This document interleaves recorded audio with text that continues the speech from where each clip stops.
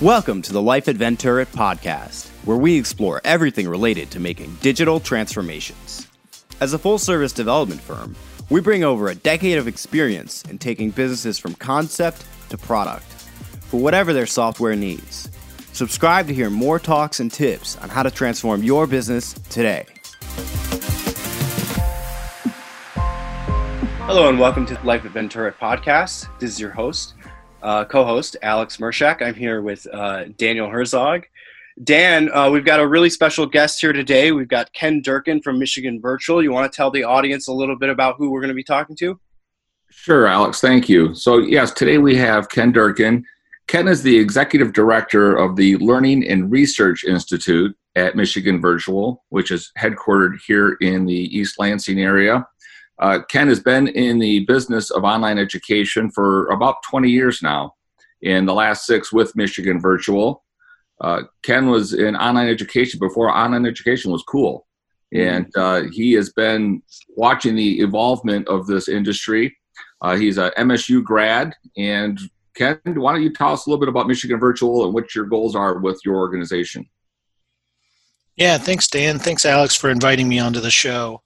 The mission of Michigan Virtual is really around helping every person reach their full potential through digital learning. And that's what we've been doing for the last 20 years as an organization. We're a private nonprofit company, and we started out in workforce development back in 1998 and then pivoted to K-12 online space around 2000, 2001, and have been going in that direction ever since. And probably about 2004, 2005, realizing that teachers are never going to be able to adopt and use practices around online and blended learning if we didn't help provide professional development. So for the last 15 years, we've also been providing professional development options for educators across the state focused on online and blended learning. And a lot of people wonder, like, what does online education look like? And in our situation as the state virtual school, we really focus on supplemental courses for students who need flexibility in their schedule, or, for instance, we have a lot of sports, sports students who, I think this morning we were talking about one of the junior golf champions in the U.S., top 10 amateur golfer. Takes courses with us because they need flexibility in their schedule to go practice and compete. And that's really how online kind of got a toehold.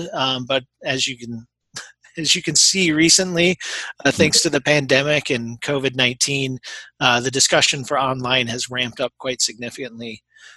Our work at Michigan Virtual is very much focused on like district-friendly models. So how do we put districts in the driver's seat and help them develop the capacity to offer online options to students in Michigan in a way that, if people think about cyber charters, which are schools onto themselves, and, when a student goes to a cyber charter, they are enrolling in that school like you would enroll in your district of residence school. We actually work with the district, and the district makes the choice and enroll students in our programs at their own volition. So we're not actually taking students out of districts. We're providing capacity for districts to expand the options that they have available. And often that looks like districts who don't have enough student enrollment who are interested in Japanese to stand up a Japanese course and hire a Japanese teacher. We have a lot of foreign language courses. We have a lot of advanced placement. If you look across the state, advanced placement is a key priority for a lot of high schools, but they don't have the capacity to provide a really robust advanced placement set of courses. So we do a lot of business in terms of providing those advanced placement courses for the 1 or 2 kids that may be in a rural school district who want to be involved in advanced placement. So those are the types of things that we've focused on. About 3 or 4 years ago, we got more into helping districts really devise their own online programs instead of just using us as, I won't say it as a crutch, but at least using us as a provider. We really wanted to figure out how to help them onboard their own capacity, use their own teachers, and really migrate to online learning as a core principle of what they're doing. So we stood up a program called the Collaboratives. And these collaboratives are where we go out and we'll train a district and their teachers on how to provide an online course, and we provide them our infrastructure as if it's their own, so they don't have all the problems with scaling their own LMS or developing their own courses. They get to use our content, our systems. We just train their teachers like we would train our highly qualified Michigan certified teachers who teach our own classes, to do that work. And that has been almost, very future focused, because there's not a lot of districts or other groups that are willing to bite that off in regular times.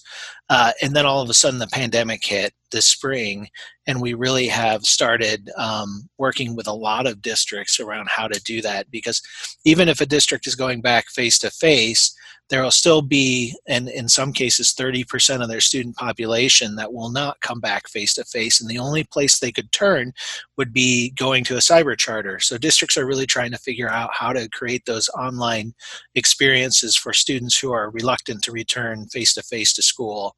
And we also developed a version of the collaboratives that we call Whole School, which is to provide core online instructional content, very much like the collaboratives, with the instructor being the teacher who's in the district, and we train them, but we provide a lot of our content, and then they can host it in their own LMS. And this gives them the opportunity to provide that core instructional capacity across their entire secondary student level, so 9-12. And that allows them to have a continuity of learning. So say they come back to school face-to-face, like some districts have done in Michigan, and then there's an outbreak and everybody has to go remote. Well, in normal face-to-face instruction, there wouldn't be a rich set of core content for those students to connect with and continue to learn online, and it would be put on the shoulders of the teachers to do that. We're providing them the ability to do that through our content and our expertise. And it's already helped out. There are a couple of districts that work with us that, they opened up the first 2 weeks of school and then have already closed due to outbreaks. So they have that learning continuity content provided by us. Yeah, I mean, we could see education evolving in the delivery model, offering the online suite, and certainly the pandemic has accelerated that.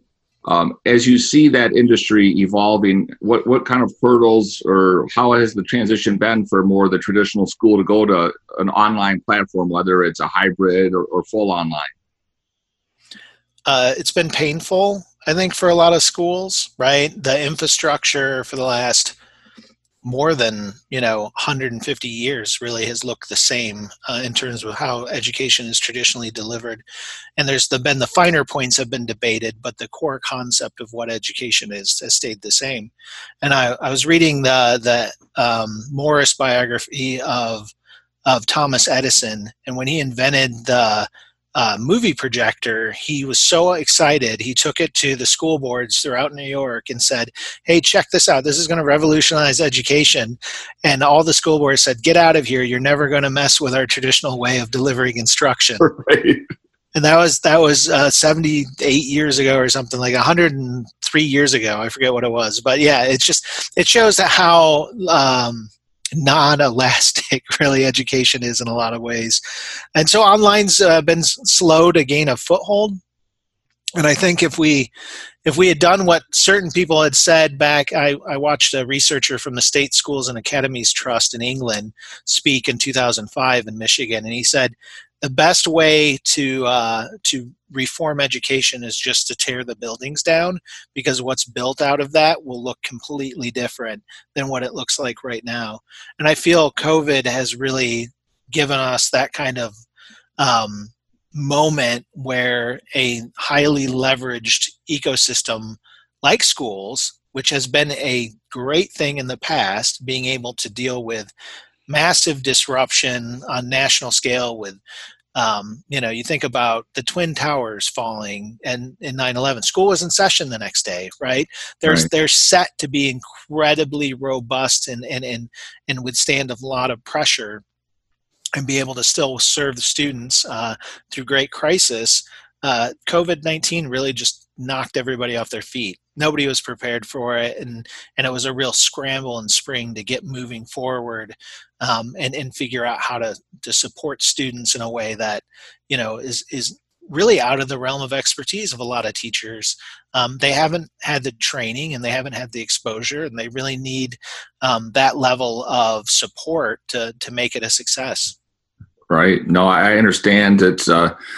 Like you say, we were thrust into this kind of environment within a matter of weeks. Well, the schools were shut down back in March. Mm-hmm. We went through a couple of weeks like not knowing what to do, and all of a sudden the schools realized that they had to do something to keep these kids occupied. And I think that we all understand that there's some advantages to online education as far as access, but there's also some disadvantages to online education with some of these younger children. What have you heard from the schools in that capacity? Yeah, and to be clear, Michigan Virtual works at the secondary level, so grade 6 to grade 12. But we do work with a lot of people around trying to help them think about blending curriculum in a K-5. And when I mean blending, it's using educational technology tools to help supplement or create opportunities in those grades. What we have for the last 5-6 years, maybe even longer, Michigan Virtual has realized that building relationships is the key to any successful education experience. And so we've put a lot of stake and effort into trying to help teachers understand how to build relationships, and even in an online setting. Mm-hmm. And what that looks like, and what are the processes and mechanisms to be able to continue to establish those relationships. It was super helpful that school went remote and transitioned to emergency remote learning in March, because those kids had been with teachers for months, right? So if you look at elementary, they'd been with those teachers for 6 months. And a lot of the teachers that we've talked to since March have said, oh man, and so appreciated the fact that I already had those relationships with those students, because we couldn't have done it.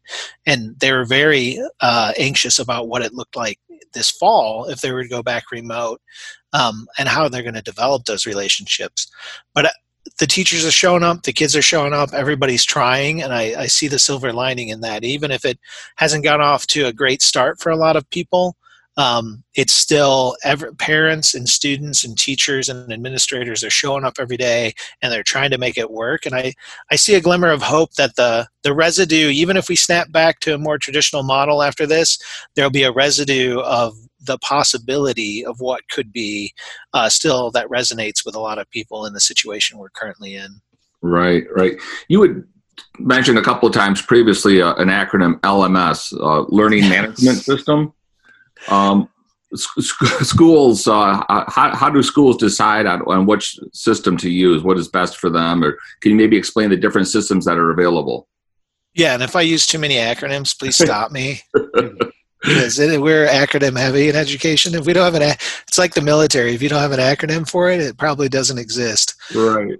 An LMS is a learning management system, and what the learning management system does is allow you to load resources and tools that will help facilitate the learning in an online space. Now, it's common in higher education to have learning management systems that supplement the core face-to-face instruction happening across campus. 40% of all courses that are taught in higher ed are taught in some sort of online capacity. So it's not new. What's happened is it's not been used very thoroughly at the K-12 level, because one of the things this is my own personal perspective, it's easier to wing it when you're face to face than it is when you have to wing it through a technology. So when you're thinking about having to load all the homework assignments into an LMS and having students be able to get in there and get connected to it and be able to do it, and where do they go to ask questions, where do they go to get support, all that has to be pre-thought out before that lesson is taught. And if you're in a classroom as a teacher and something's going wrong with a lesson, you can quickly pivot. But if you don't have anything to pivot to in the LMS, you're done, right? Right. You kind of stalled learning out. So it's a little more complicated, and I think that's one of the kind of barriers to entry with it. The learning management systems They've been around for decades, and there are very sophisticated ones, and then there are ones that aren't aren't sophisticated. If you look at the top ones, there's Canvas and Desire to Learn's Brightspace and Blackboard. A lot of people hear about Moodle because there's a free version of it, an open source version. And so those really just manage that kid's learning experience in an asynchronous way. So a lot of us are familiar with going and answering questions. Read this paper and then go respond in the discussion board and have a conversation with your peers in the discussion board, or take this quiz online, or take this assessment, or turn in work. And I think a lot of times we look at it as kind of a core component, but people aren't leveraging it as well as they could.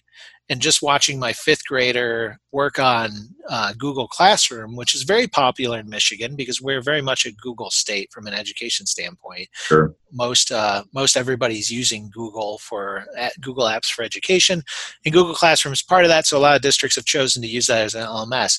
It's a decent experience for students and teachers. It doesn't have a lot of the really high-end LMS functionality that you would come to expect in terms of managing entire schools of learning that's happening across multiple grades, and how do you make it replicable and efficient, and a lot of stuff that the big enterprise LMSs really do well. But yeah, you see kids working in an LMS that down to second, first, kindergarten, right? That people would assumed would have never been successful. But the way that teachers are redesigning learning and creating assignments that leverage the LMS, leverage more like project-based learning opportunities, you really do get to see that type of educational technology integration can happen at those lower grades. But once again, focus on relationships, right? The LMS only does so much. It's really about how do you motivate and engage students. And the LMS is a component of that. How you design your curriculum and content is a component of that. And then how you are as a teacher and how you connect with your students is a component of that. Right. Well, and I think you bring up a very good point too, is the secondary education system has been thrust into this situation. It's never going to be a perfect science. It's never going to be a perfect run the first time. There's always going to be growing pains, and we got to get everyone on board. And this is the cards were dealt, and now we just have to play them the best we can, right? Yeah, and to the point of selecting an LMS, right? A lot of districts, there's some magical thinking happening over summer. Like hopefully we'll all just go back to school and it'll be normal. Yeah. And all the infrastructure and the billions and billions of dollars of textbooks and environments that we built in science labs and all that will be pertinent again. And it wasn't for a lot of districts. So they were scrambling to set up an LMS and understand what online might look like for this fall. And it really is, you want it to be intentional choice and kind of a dedicated focus on what you want to achieve with your students when you're trying to figure out what LMS is going to work for you. But we saw a lot of districts trying to figure that out on their own. And we have a learning continuity work group that Michigan Virtual has been a partner with that's been going since late March, early April. And it's a lot of educators from around the state. And they actually put together a guide for selecting an LMS. And you can find it at keepmichiganlearning.org. And so that learning continuity group tackled three kind of main areas. One was the LMS, one was professional development for online and blended learning. Now I'm going to blank on the third, which is unfortunate. But yeah, if you go to the website, they did a lot of work in that space over the last 3 months to really help schools out. You're listening to the Life at Venturit podcast. At Venturit, we specialize in producing smart applications using AI, machine learning, blockchain, and IoT. You can learn about all our services at venturit.com. All right, back to the show.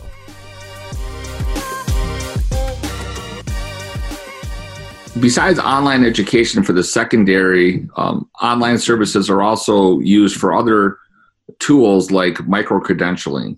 Could you maybe talk a little bit about that service and how that's utilized with your company and online capabilities? Yeah, so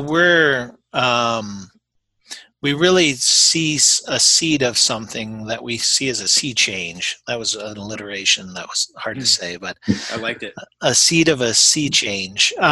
We're moving into the micro-credentialing space. We really started focusing not on student micro-credentialing or badging, but educator micro-credentialing. And right now you have educators, they have their certification, and their certification is banded across a grade level or in a higher grades across subject areas. And the idea of how do they differentiate themselves in terms of their knowledge, skills, and aptitudes in a way that's visible, that can earn them recognition for that? Well, badging, right? But you don't want to call it badging because we often refer to badging for students, right? You think of like the Boy Scout badges, Sure. Girl Scout badges, so we call it micro-credentialing. But really it's the same thing. What's the visible recognition that you have some skill or trait that puts you apart? Helps your colleagues recognize your expertise, helps administrators in buildings understand who knows what and how to target areas that may be gaps. And that's really where we've taken micro-credentialing as Michigan Virtual. And we work with a lot of leadership groups throughout Michigan. So the Michigan Elementary and Middle School Principals Association, the Michigan Association of School Administrators, to help micro-credential courses for their school leaders. So for instance, if you're a superintendent, say you're a new superintendent, and every district is required to have a communications plan, right?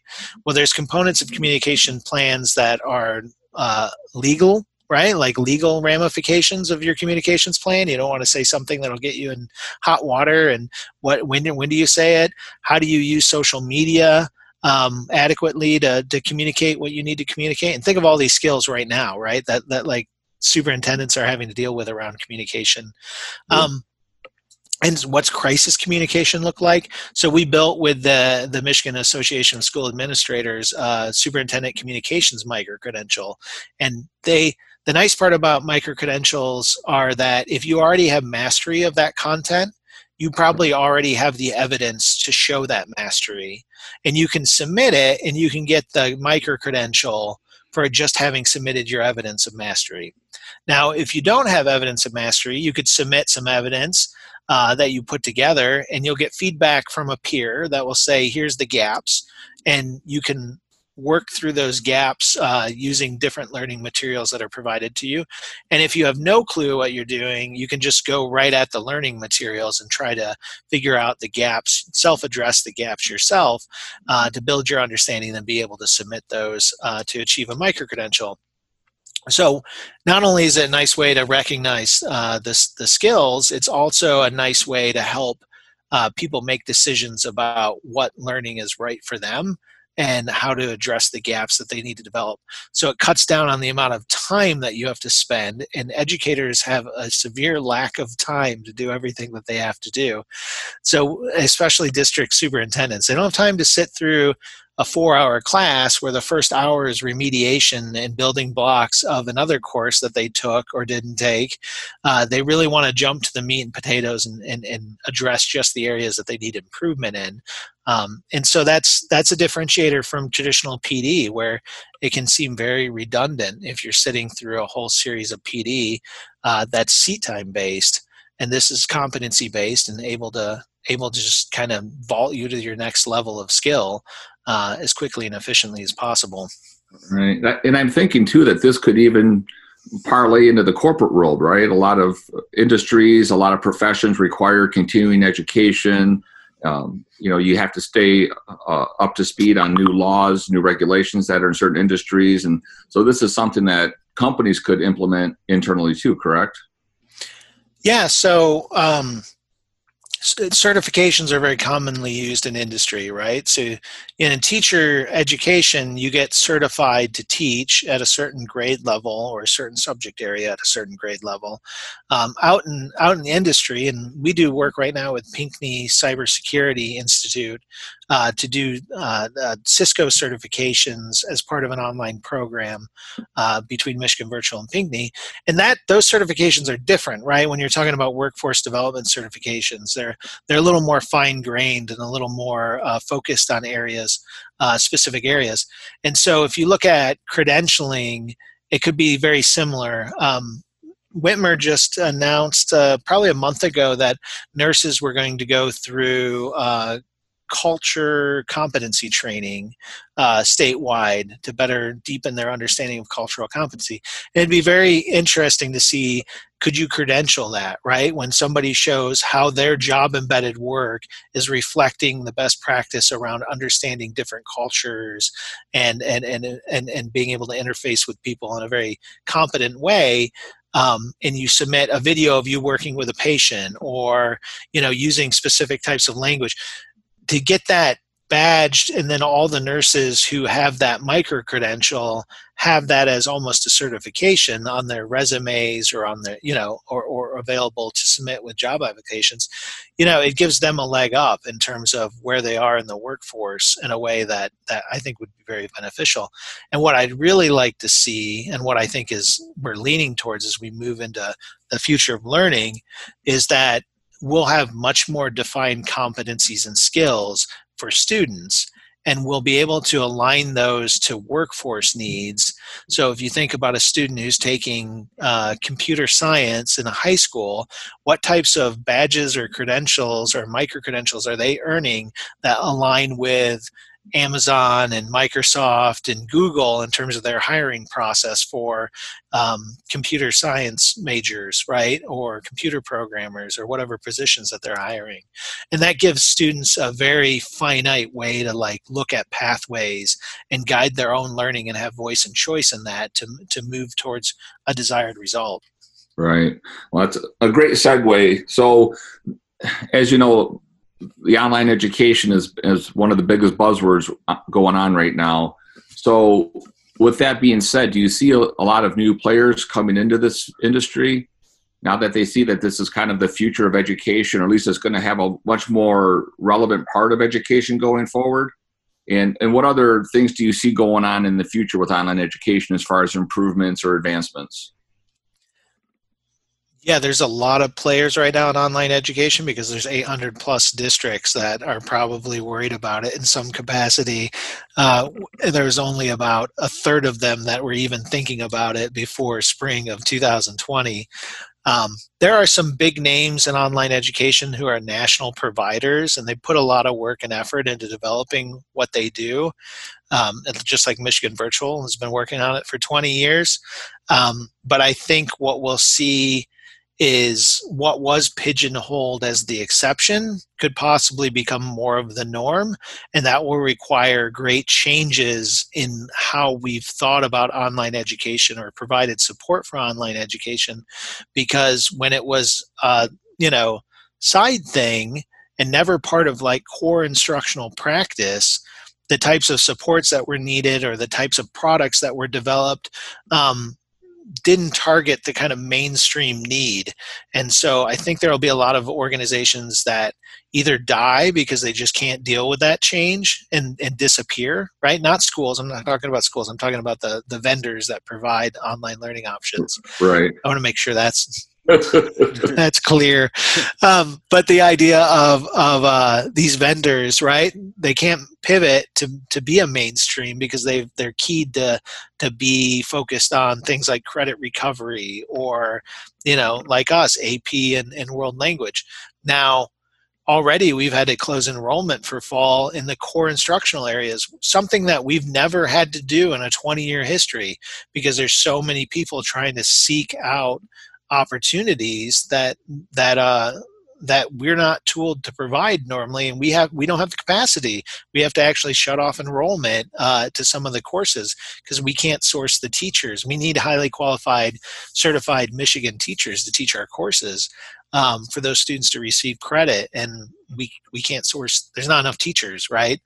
So I think that'll be interesting to see how organizations adapt and evolve to work with schools in a true partnership to kind of embrace that new frontier that you're talking about. Because up to this point, it was only happening in the minority of school districts and schools. Well, something I just kind of thought about is now with this advent of online education, it seems to me that maybe a year-round calendar might be more prevalent or utilized by students too. If they can take classes during the summer online, and accelerate, their learning, I think that could be something that we could see going forward. Yeah, there's been programs in Michigan, Northville comes to mind, who've had really sound summer programs that gave opportunity to their students to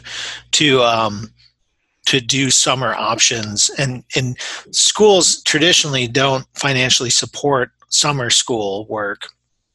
And so it was always on the parent to provide the funding to do that, but they provided the infrastructure and support to do that. And I think you'll see a lot of schools do that post this year, because we know that there was a loss of learning starting in March. And it'll probably continue as the complexities of what is trying to be done in a remote fashion over the next 3 months to a year. We'll probably see that idea of like a balanced calendar, which is what's traditionally called having school go year round, but have a different kind of cadence to it. So 6 weeks on, 2 weeks off, with a month-long break. But research has shown that that's effective in stopping the summer slide. Now, we bring up a lot as an example, in spring, the number of days that kids were out of school was still less than Alpena had to call for snow days the year before. Really? So there's always a loss of instruction regardless of what the situation is.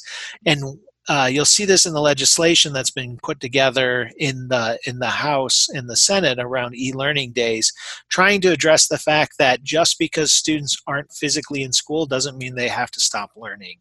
Right. And how do we change our policies, which are really the driving force of how we evaluate whether instruction is happening in the state of Michigan, because the policy is connected to the funding with the students, trying to come up with a new model for assessing whether instruction is happening or not.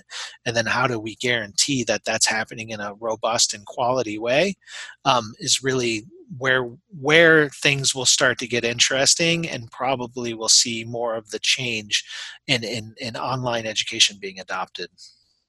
That's great. So you focus mostly on districts, but obviously with all of this coronavirus stuff happening, there's been an increased interest in homeschooling. Are you guys catering any of your products or programs to that demographic at all, trying to capture some of that? Well, we will direct enroll students who may be in a homeschool situation. It's not really a core business of ours. It's kind of the direct kind of consumer, if you want to put it in business parlance, is not really our forte. And we'd rather work with districts who are trying to support homeschool components and have them deal with the complexities of that. There's a lot of policy issues around homeschooling that we as a vendor of online courses really don't understand fully or understand how to support as well as we probably could. But we've always taken, like I said earlier, that kind of district friendly model of let's work with the districts. That's who we can help really impact and scale online learning. Right. And that's been our focus area. Well, Ken, we really appreciate your time today. It looks like you're in the right industry going forward for sure. As we know, technology can sometimes antiquate older industries like retail shopping. We've seen the fallout with some shopping malls, and Amazon has certainly put a dent in that. But I think online education is certainly going to be at the forefront going forward in technology and education. So it's a pretty exciting space to be in. Yeah, we were joking about that in spring, that like, oh, finally everybody realizes the importance. Yeah, validated, vindicated. Yeah, patience, Ken. Patience. 20 years. We're part of the Virtual Learning Leadership Alliance, which is the 16 state virtual schools, and yeah, it's like, oh, finally people have noticed. But I think the idea of like I said, that residue that comes out of this, you'll see a lot of change on its heels, and a lot of teachers who say, oh, that was much easier to put up my Google form to do a quiz or to track student interests than what I was doing in my traditional face-to-face class, and that kind of blended model of learning really growing in traction over the next 5 years out of that. There is the possibility that things snap back, that there's such a kind of negative view of what's happening in terms of our emergency remote learning, that people want to go more traditional on the pendulum swing as we get back into kind of some sort of regularity about what learning looks like. But I hope not. I hope we see, I'm an optimist, and I think we'll see a lot of new ideas and new ways of thinking about providing voice and choice to students and supporting their differentiated needs and personalizing education.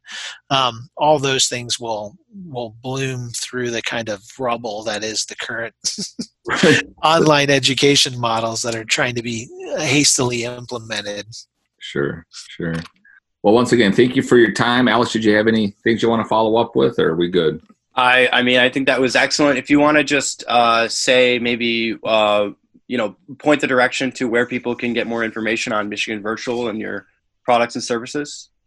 Yeah, so MichiganVirtual.org is our website. There's a lot of information on there, everything from enrolling students to our catalog of professional learning options.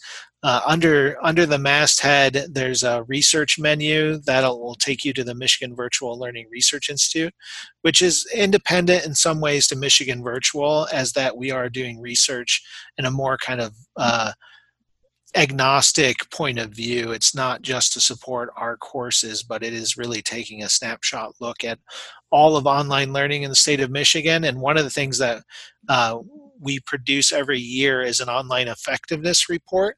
So working with the Department of Ed, getting the data about online courses in Michigan over the last 5 years, tracking the success rates in them.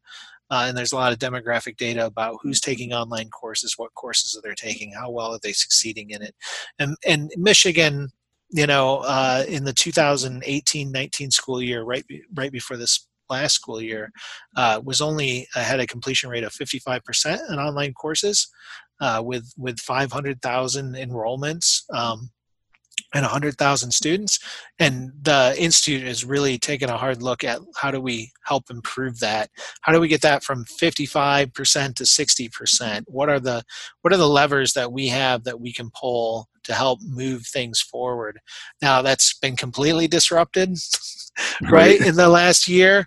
But I think a lot of the research around how do we help improve the state of online education in Michigan has paid off in the free resources that we produced and are helping students right now across Michigan, as well as teachers and administrators, make decisions of what online learning looks like. And one last plug, because we just debuted this morning, we shared a Google Classroom button on our learning continuity resources. So we have 70 plus courses that we provided the lecture content for free to any educator. And you just go and you sign up for free on the website, and then you have access to the content of those 70 courses. And they're highly engaging, built by our instructional designers who are highly trained and most of them have master's degrees in instructional design. You can just go in and pick a lesson and hit the Share to Google Classroom button, and it imports it right into your Google Classroom. So you don't even have to think about copying and pasting links or any of that work. And I think with 75% of the districts using Google Classroom as their main way to deliver content right now to their students, that'll be a big plus for educators in Michigan. Yeah, that sounds great. Well, once again, thanks for your time, Ken, and we'll give you the afternoon off. If only. Thanks, Ken. Appreciate it. Thank you for listening to this episode of Life Adventure It Podcast. We appreciate our audience and clients for their continued support. Don't forget to subscribe to our podcast and share with your friends and family. For more information on our services and upcoming episodes, please visit us at venturit.com, as well as our other social media channels. Talk to you soon.